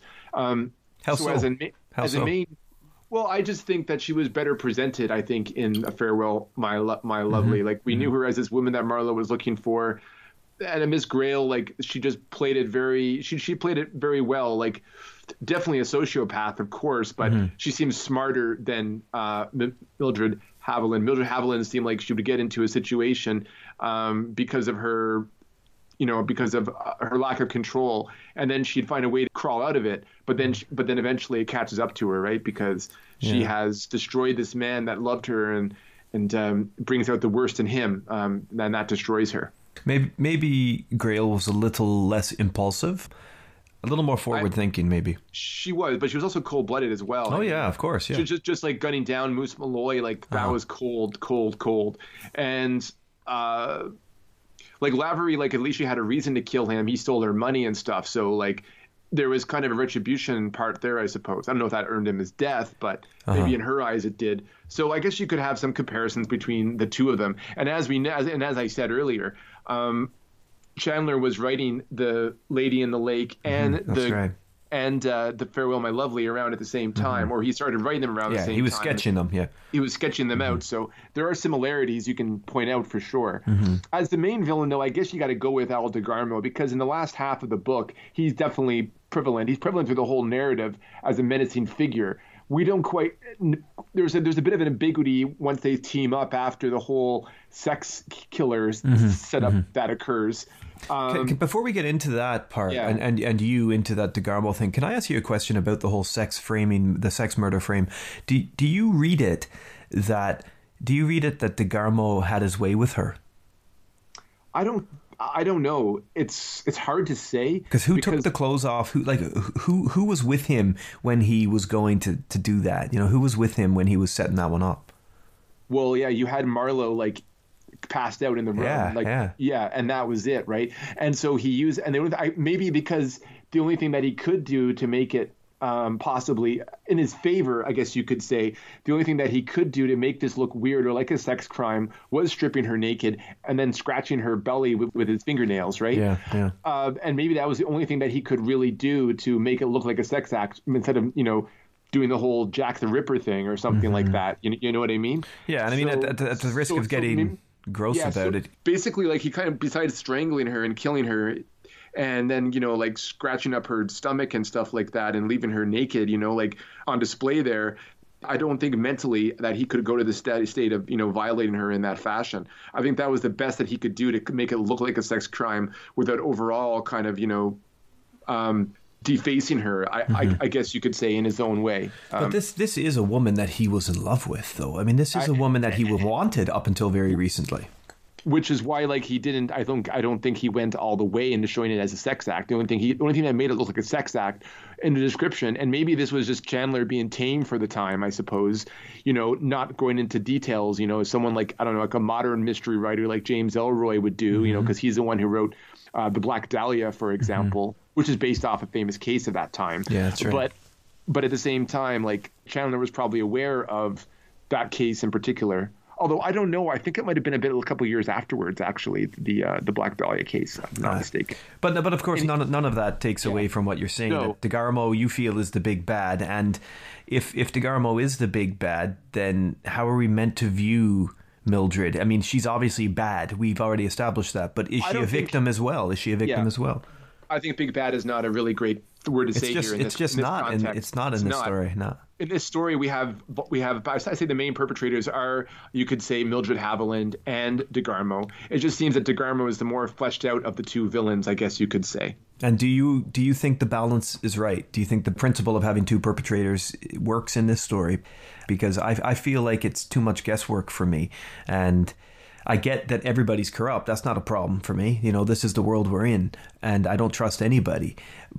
I'm very much like Sheriff Patton in that respect, like I'm simple-minded, but I don't trust anybody. In fact, I align myself with him quite a bit in this story. Yes. But getting back to the point, do you feel the balance worked with Mildred and with DeGarmo? Well, again, in the end, Mildred herself is kind of a red herring as well, because in terms of the story narrative, I guess you could say. I don't know, because the murders she does all these murders, absolutely. But in terms of, like, if we were evaluating her as a villain in terms of other villains that we read in these stories, I think she's very thinly sketched out, and we don't know a lot about her because she's also a plot device at the same time as being a character. Whereas DeGarmo seems to be a character that exists and breathes in this world, and he's reacting to the actions of Mildred Haviland, and everything is based upon that, right? It's just that his villainy isn't as pronounced in terms of, like, oh, this guy is the bad guy from the very beginning, this guy is the murderer. That's not the case here. This is a guy who we first appear as menacing because, well, he's first kind of ambiguous because he chases Marlowe away, but he just seems like another guy that's chasing Marlowe away, and he might have a backstory to him that might be more interesting down the road if we encounter him again. But then we have that whole sequence at the Lavery place where he slaps Marlowe like almost 3 times. But that also gives hints towards, the cover up of Miss Almore's death, or Mrs. Almore's death. So so the insinuation is that this guy, there's something more to going on. What's the connection to Almore? And then I'm realizing, you know what, we're not really going to get an overarching big bad for this story. We're going to get a whole bunch of people involved in their own shit, and it's all tangled up essentially. And Haviland is sort of the spider that goes along that web, I suppose, and leads everyone by her trail, in that sense. Mm-hmm. And you could also extend that and say that Lavery is the guy who, as this gigolo character, is kind of connected to everybody, Yeah. Is he a gigolo, though? Like, it doesn't seem like he gets paid for it. It seems like he's just a womanizer type. Well, I think he does. I think he does suck a bit of money out of them. I mean, look, he took Mildred's. Yeah, he steals. He doesn't get paid for them. He doesn't get paid. Yeah. So he's that kind of gigolo. He's like a Lothario. He's a pretty boy. That is, that's true. So gigolo's the wrong word. I think you're right. Call me on that one. Yeah. Yeah. Okay, so but he definitely has sociopathic tendencies as well. Based on that. He does. Yeah, he does. So for you, the balance was okay. DeGarmo was what he was. One of the things that wasn't really established very well, at least, was the conflict. Even though it was staged for the sake of taking her identity and killing her, what was the conflict or the fight between Crystal and Mildred? What was it that? Because they didn't really know each other too well. It wasn't a conflict. It was simply the fact that she saw that Crystal Kinsley was making looks was. At her husband, yeah. At her husband. Okay, and that might have stung a bit of pride and jealousy in her. Mm-hmm. But then you have to realize that happened around the exact time afterwards where she was told that a police officer matching the description of DeGarmo was looking for her. Yes. And because Bertie Kepler mentions this. That's and right. that she had no reaction whatsoever to it. So that was to the convenience of Bill Chess and Crystal Kinsley that just worked too well into her favor. And that's when she made her plan, I think. Killing Crystal while Bill was out getting drunk, drowning her, as Marlowe says, probably in the bathtub, and then bringing her, and then because she's a good swimmer, as Chess says, brings her down to the bottom of the lake and puts her under the flooring there, and that's that, right? That's essentially what she did. Yeah. Although it still doesn't really set well with me because Mildred didn't have her purpose in marrying Bill in the first time was just to kind of lay low and get new cover, right? She was just she wasn't really attracted to him that much anyway. So I don't buy the idea that maybe the whole jealousy of looking at her husband. I think jealousy was just a superficial thing. I think 100% it was opportunity, 100%, because she knew that DeGarmo was looking for her because she got tired of Bill, and that's why she wired Elmore with extorting him, right? And that's what brought DeGarmo up into the mountains looking for her. So. Yeah. Right. Well, what did you go for then with the perps? With the perps, I gave 3.5. Yeah, I think the balance. Okay. I think the balance worked well in that favor. They weren't. I found DeGarmo interesting. I actually did. I thought he was a good antagonist, and I liked how Marlowe played the mind games with him in the end. And it was cool to see someone who wasn't on Marlowe's level, like someone who might have maybe a little bit slower, but someone who had his own kind of sense of animal cunning, I guess you could say. And Chandler even goes into that, giving him kind of like a snarl. You see his teeth and all this kind of stuff. He had kind of a bestial kind of way about him, kind of the opposite of Moose Malloy, who was more of a softy, big, tough guy, whereas this guy was like a big, tough guy, but he also had the cunning, So it seems to me that it was a fair balance. Okay, I went for a 3, as with my other two categories thus far. I'm not going to contest that. No. That's well said. But I feel as though DeGarmo is a bit like Hemingway from Farewell. He's a bit of the same sort of Bay City cookie cutter guy who we just get connected more and exposed more as a bad guy here. We know they're all crooked, and we know they're all just as the same way that Hemingway and the other fella were called out to kind of protect the doctor, right, who was doing all this work on the doping and whatnot. Here another dope doctor as well. Yeah. And again, writing this book at the same time. Right? I know, right? So there's those connections too. Another dope doctor. And so you're speaking to that cannibalization nature of these narratives, which he put together from other short stories and put 100%. And I'm okay with that, but I just kind of feel like DeGarmo, the only original bit of him, because I feel like I've already met his character before, the corrupt Bay City cop, right? I get that, who does call outs for guys like Almore. But the only thing that is expanded on is kind of his murderous ways and things like that. I felt like I've already met him before. And the fact that he killed his the woman that he loves too, that brought a bit of a complexity to him that I didn't expect to have. I expected him maybe as a corrupt cop, he'd be more typical in that fashion, but also a wife killer or ex-wife killer, and also setting up the sex crime. It just goes to show this guy had really hidden rage issues, and maybe Chandler was trying to explore that a little bit, and there could be some self-hatred in there. Who knows? But anyway. But none of that is fleshed out in the story, do you know? No, exactly. And that's why I think a 3 or a 3.5 for the perpetrators of this story. I think the real perpetrator of this story was the trick that Chandler played on. Raymond Chandler was the real perpetrator on the trick that he played on the audience here, giving them a whodunit, and then also giving him a typical whodunit and that twist, I think that's really what Chandler was all about in this story, was just kind of giving that twist and him being the villain, I guess you could say. Totally. Yeah, no, you raise a good point, buddy. Yeah. Well, you're at a 3.5. I'm at a 3. The environment here, I really like the stuff where we're away from the city. The stuff in the city's all right too. There's less of it. The San Bernardino stuff's good, but as I intimated earlier, I quite like the way some of these exterior spaces are speaking to us. The bungalow homes on the bluff, and what they might say about the characters, the denizens of the homes themselves. I do like the Puma Point stuff, all the lakeside descriptions. I'm interested to be there, and the writing in this book does transport you. I mean, it's good when and he doesn't do it often. We talked about when he did it at Bunker Hill in the last book, and he does it here a couple of points, but he doesn't often sink into just sort of expository or descriptive writing, setting, establishment. When he does, we get really nice things, but he's not that type of writer. He lets his dialogue and his action push him.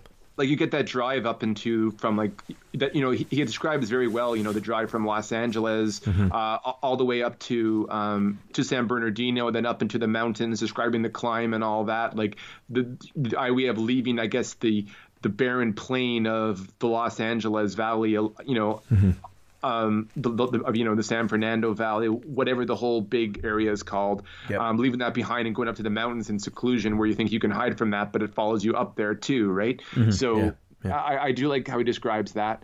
I agree with you, like on the description of the house, the exterior spaces, especially up at Puma Point and Little Fawn Lake, and I can definitely visualize Coon Lake and that wood house and that woodshed with the car inside it, and just how and how he described how there was used to be a summer camp there. Those kind of descriptions, that nature versus civilization thing, I always love that in writing. I like the description of like the Indian Head Lodge and just how all the denizens that go in there and Marlowe watching them, with a frown and just how all that and the whole summer activity going on there and people on the lake, and he was really building the atmosphere of this idyllic existence, right? Also one that our central character wishes he could probably participate in. Yeah, absolutely. I also love like Giller Lane. I love the layout of the Giller Lane offices where he comes in and you got, the kitten on the, as he describes her, on the PBX, and then you have Miss Fromset there, and then you have the offices leading in, and just a description of all that. And each of the Angel hotels have their own distinction. Like Fromset's hotel is described in detail, very different from everything else. And then you had like the place where the Graysons live in their own little plush apartment, and how he could smell. They had like broccoli and lamb chops that evening and stuff like that. Like he's not only creating visual textures, he's creating sensory textures as well. He always does that though, and he does that sometimes by mixing his metaphors and his figurative language. He's really good at that, because we got that scene in the Prescott Hotel where Crystal's car was left, right? And when he goes up to interview the bellboys or whatever, like there's really good stuff there about the elevator. How hot it is, and then how he has to walk sideways into the room, and that's the room type thing. That's the bathroom. Yeah, absolutely. One of my favorite lines, I don't think it was atmosphere, but I think it's just the writing, is that scene after DeGarmo, Fromset, they all agree, that they're going to go find Kinsley at this place. Yeah. And it said, and we all sat down like relatives, seeing each other off at the train station, because after they had this whole like grim conversation about Kinsley, they're all sitting down having coffee. And it's like, and we all sat down and having, like the sarcasm is, and just the dripping wit is just so good sometimes. Like it is good.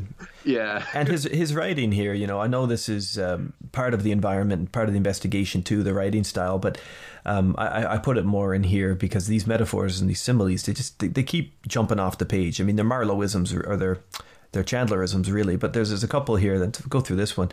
It went into this is him trying to bribe the not the bellhop. Who's the guy who he doesn't get on with so well? Oh, it's Les, I think it was. Yeah, he's like the head bellhop or something like that. Yeah. I separated another $1 from my exhibit, and it went into his pocket with a sound like caterpillars fighting. That's just great, isn't it? Yeah. Because you read it twice and you're like, what? What is that? Oh, yeah. Okay, cool. And then you're like, like caterpillars fighting. Yeah, that's a good one. I like that.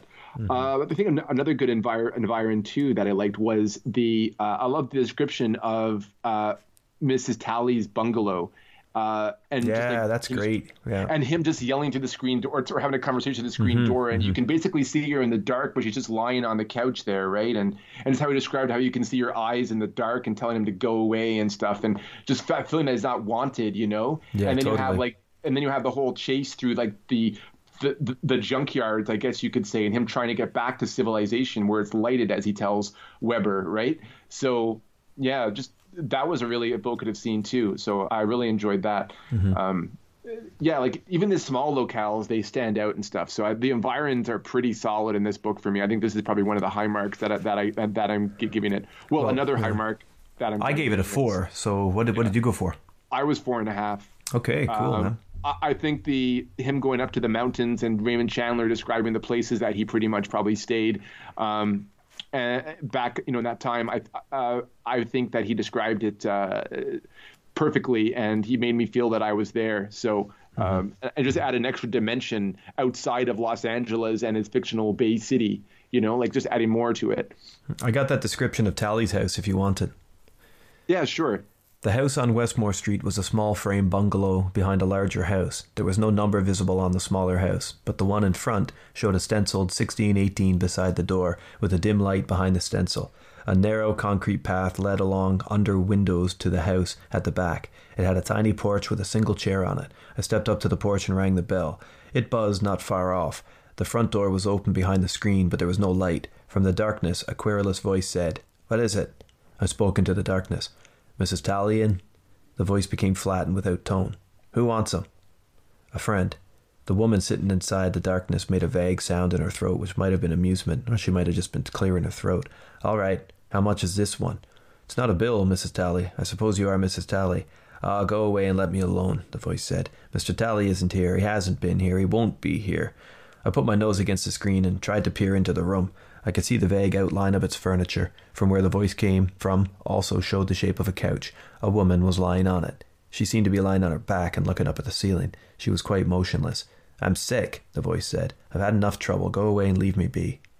But yeah, no, that is another example of just how he sets the mood. And what I love about Chandler is that he gives you the location and details of that because they're important to the story, because they allow you to see through Marlowe's eyes exactly what he's looking at and what he's seeing, so you can visualize it yourself. And that's where I think his writing really pays off, is because in the details and the similes and metaphors that he puts in there, because then you can understand where he's pulling these metaphors from, and you can use them in your own personal references to relate to what he's talking about. So it creates a greater intimacy with the reader, in my opinion. The Peacock Lounge was a narrow front next to a gift shop in whose window a tray of small crystal animals shimmered in the streetlight.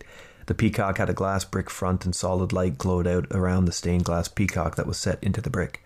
I went in around a Chinese screen and looked along the bar, and then sat at the outer edge of a small booth. The light was amber, the leather was Chinese red, and the booths had polished plastic tables. In one booth, 4 soldiers were drinking beer moodily, a little glassily in the eyes, and obviously bored even with drinking beer. Across from them, a party of 2 girls and 2 flashy-looking men were making the only noise in the place. I saw nobody that looked like my idea of Crystal Kingsley. Yeah. Like in that scene, he is looking for Crystal Kingsley. Any writer could just describe that, like, I didn't see her in the bar, or I couldn't make out with her. And they would give maybe a vague description of the occupants of the bar. But as a detective, you know that he's scanning that whole room, and already his deductive skills, I guess you could call them, he's picking up on stuff. Are picking things up. Yeah, exactly. Like he is able to describe everybody in the room.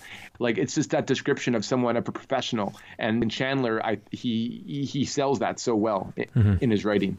Well, you went 4.5 and I went 4, and yeah, the writing in the book is good. I mean, there's just no two ways about it. Chandler is expert at getting you interested in a scene, and he paints scenes well, and his language is tight and interesting, and at some points really colorful. And I don't think you'll be bored by the writing in the book or the characterization in most parts.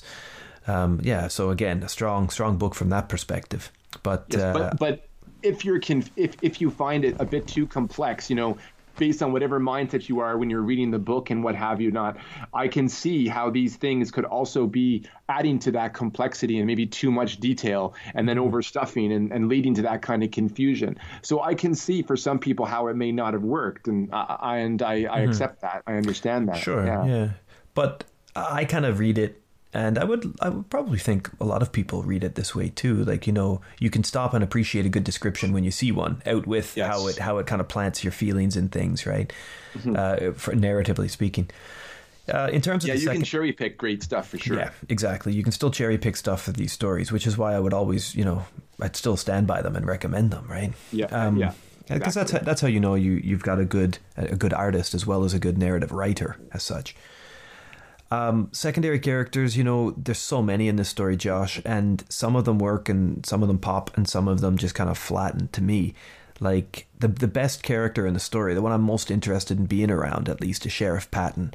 And yeah, he's good. I think for me, it's probably, I joked about it a few moments ago, but I think it's probably because he reads the scenes that he's given the same way I feel as though I've read this book. Like, he doesn't sit back and, know everything about everything.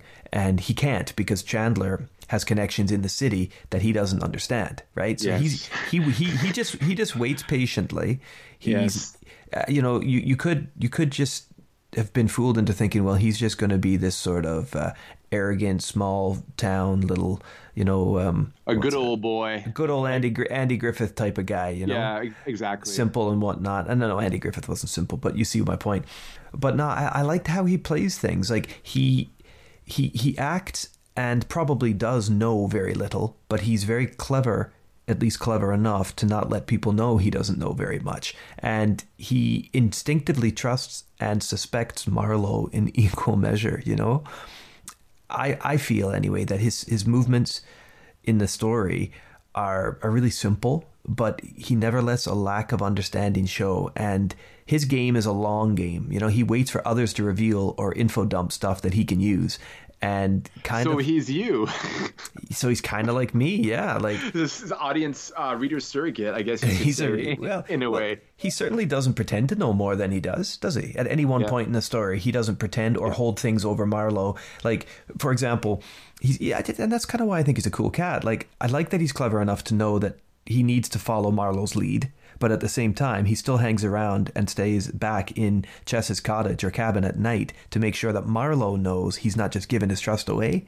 Like, I like that he isn't so stupid as to just think that this guy from the city can come up and do what he wants. He still needs to work with and under the jurisdiction of the sheriff. Exactly. But he respects Marlowe in his own way. Exactly, yeah. And I think he's cool. And he's very cool at the end with the gun. I love that part at the end.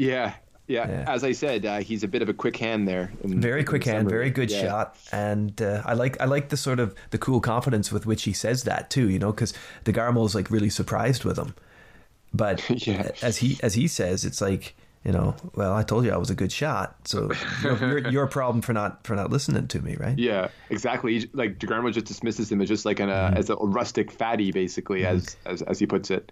But see chapter 39 or 38, whichever one it is, where Marlowe just info dumps everything he knows in like the first 6 pages of that chapter. Yes. I mean, Sheriff Patton is sitting back like a lot like I was, just kind of like chewing on a straw, Taking it in, Taking it in, yeah. So basically, and so by the end of the exposition, so he's basically like, okay, so this guy DeGarmo is the culprit. Okay, so then he's just ready to go right then and there. That's all he needs to know. Like, okay, so thank you for your wall of text, but TLDR, I put my gun at this guy, right? That's right. Yeah. So the distillate is Marlowe is a wall of text. It really is. He needs TLDR. Listen, so you're saying this guy is responsible.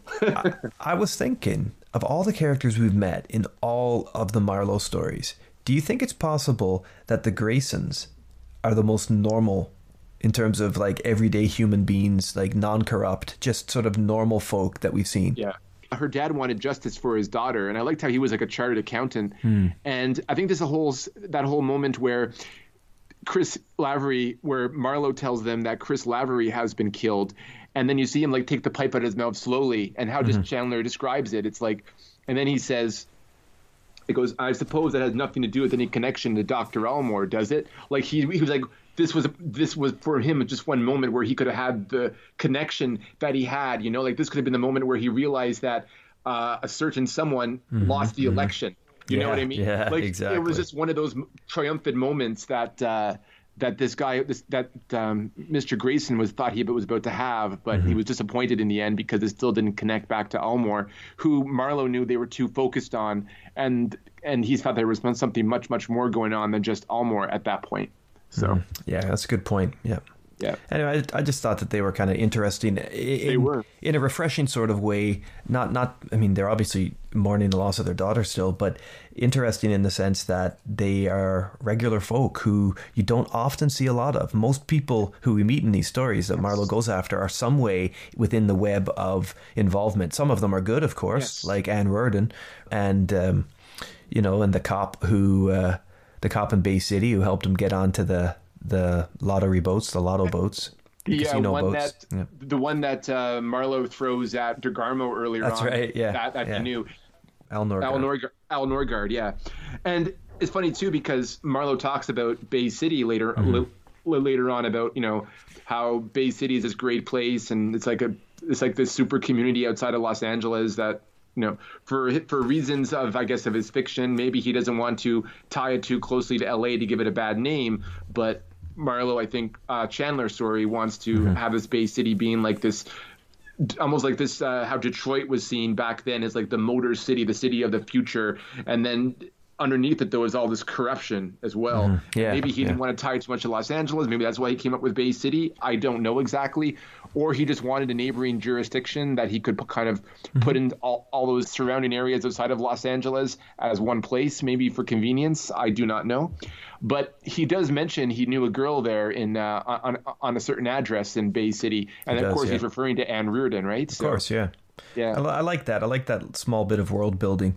And, and I really do like the sheriff, and I really do like Fromset as well, even though I think she's a bit underused in the story. She is. I just couldn't go above 3.5 for myself personally, because I feel as though the bull gets a bit mixed. Or sorry, it just gets a bit cluttered, like this is more cluttered, I find, in its secondary characters and its secondary plots than the other ones. That's just how I read it. So I guess the misconception that this, for me at least, that this is a straightforward, straight looking story. I don't, I still can't read the story that way because I had difficulty with the second half of it. That's blah, blah, blah, blah. I was going to do my Porky Pig impression there. I see where you're coming from.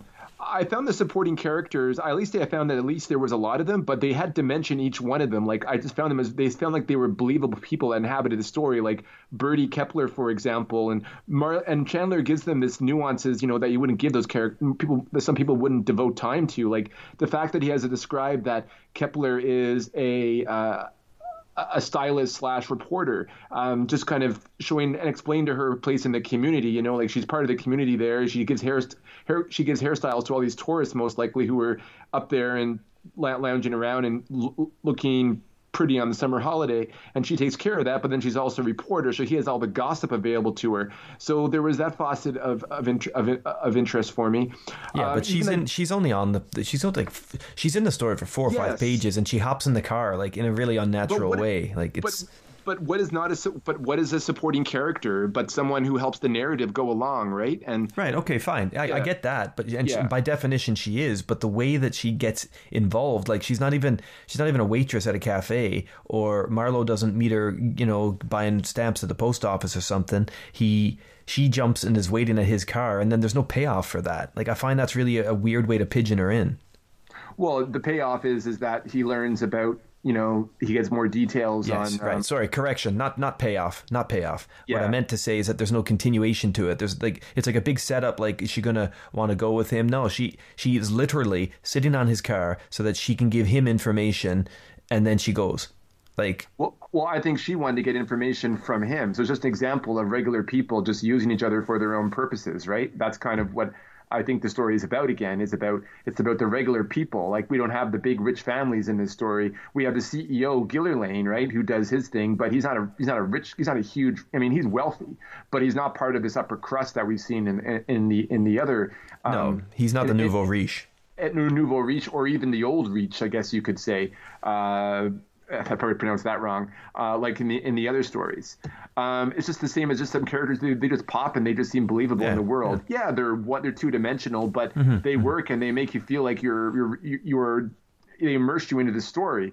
Like even the very fact that Marlowe comes in and he smiles at the when he comes in the second time into Gillian offices to see Fromset, and he smiles at the secretary there, who, he's not like, he mentions that like she never has any fun, and him smiling at her made her day most likely. And he's empathetic that way because he knows that she's probably in a dreary freaking job where she is, and he comes in and and he just kind of smiles at her because he knew that she would like that. So and that helped build Marlowe's character for me as well. So yeah, these are plot devices. Yeah, these are character motivators, I guess you could say, for a protagonist, antagonist in some cases. But at the same time, I think the characters are strong.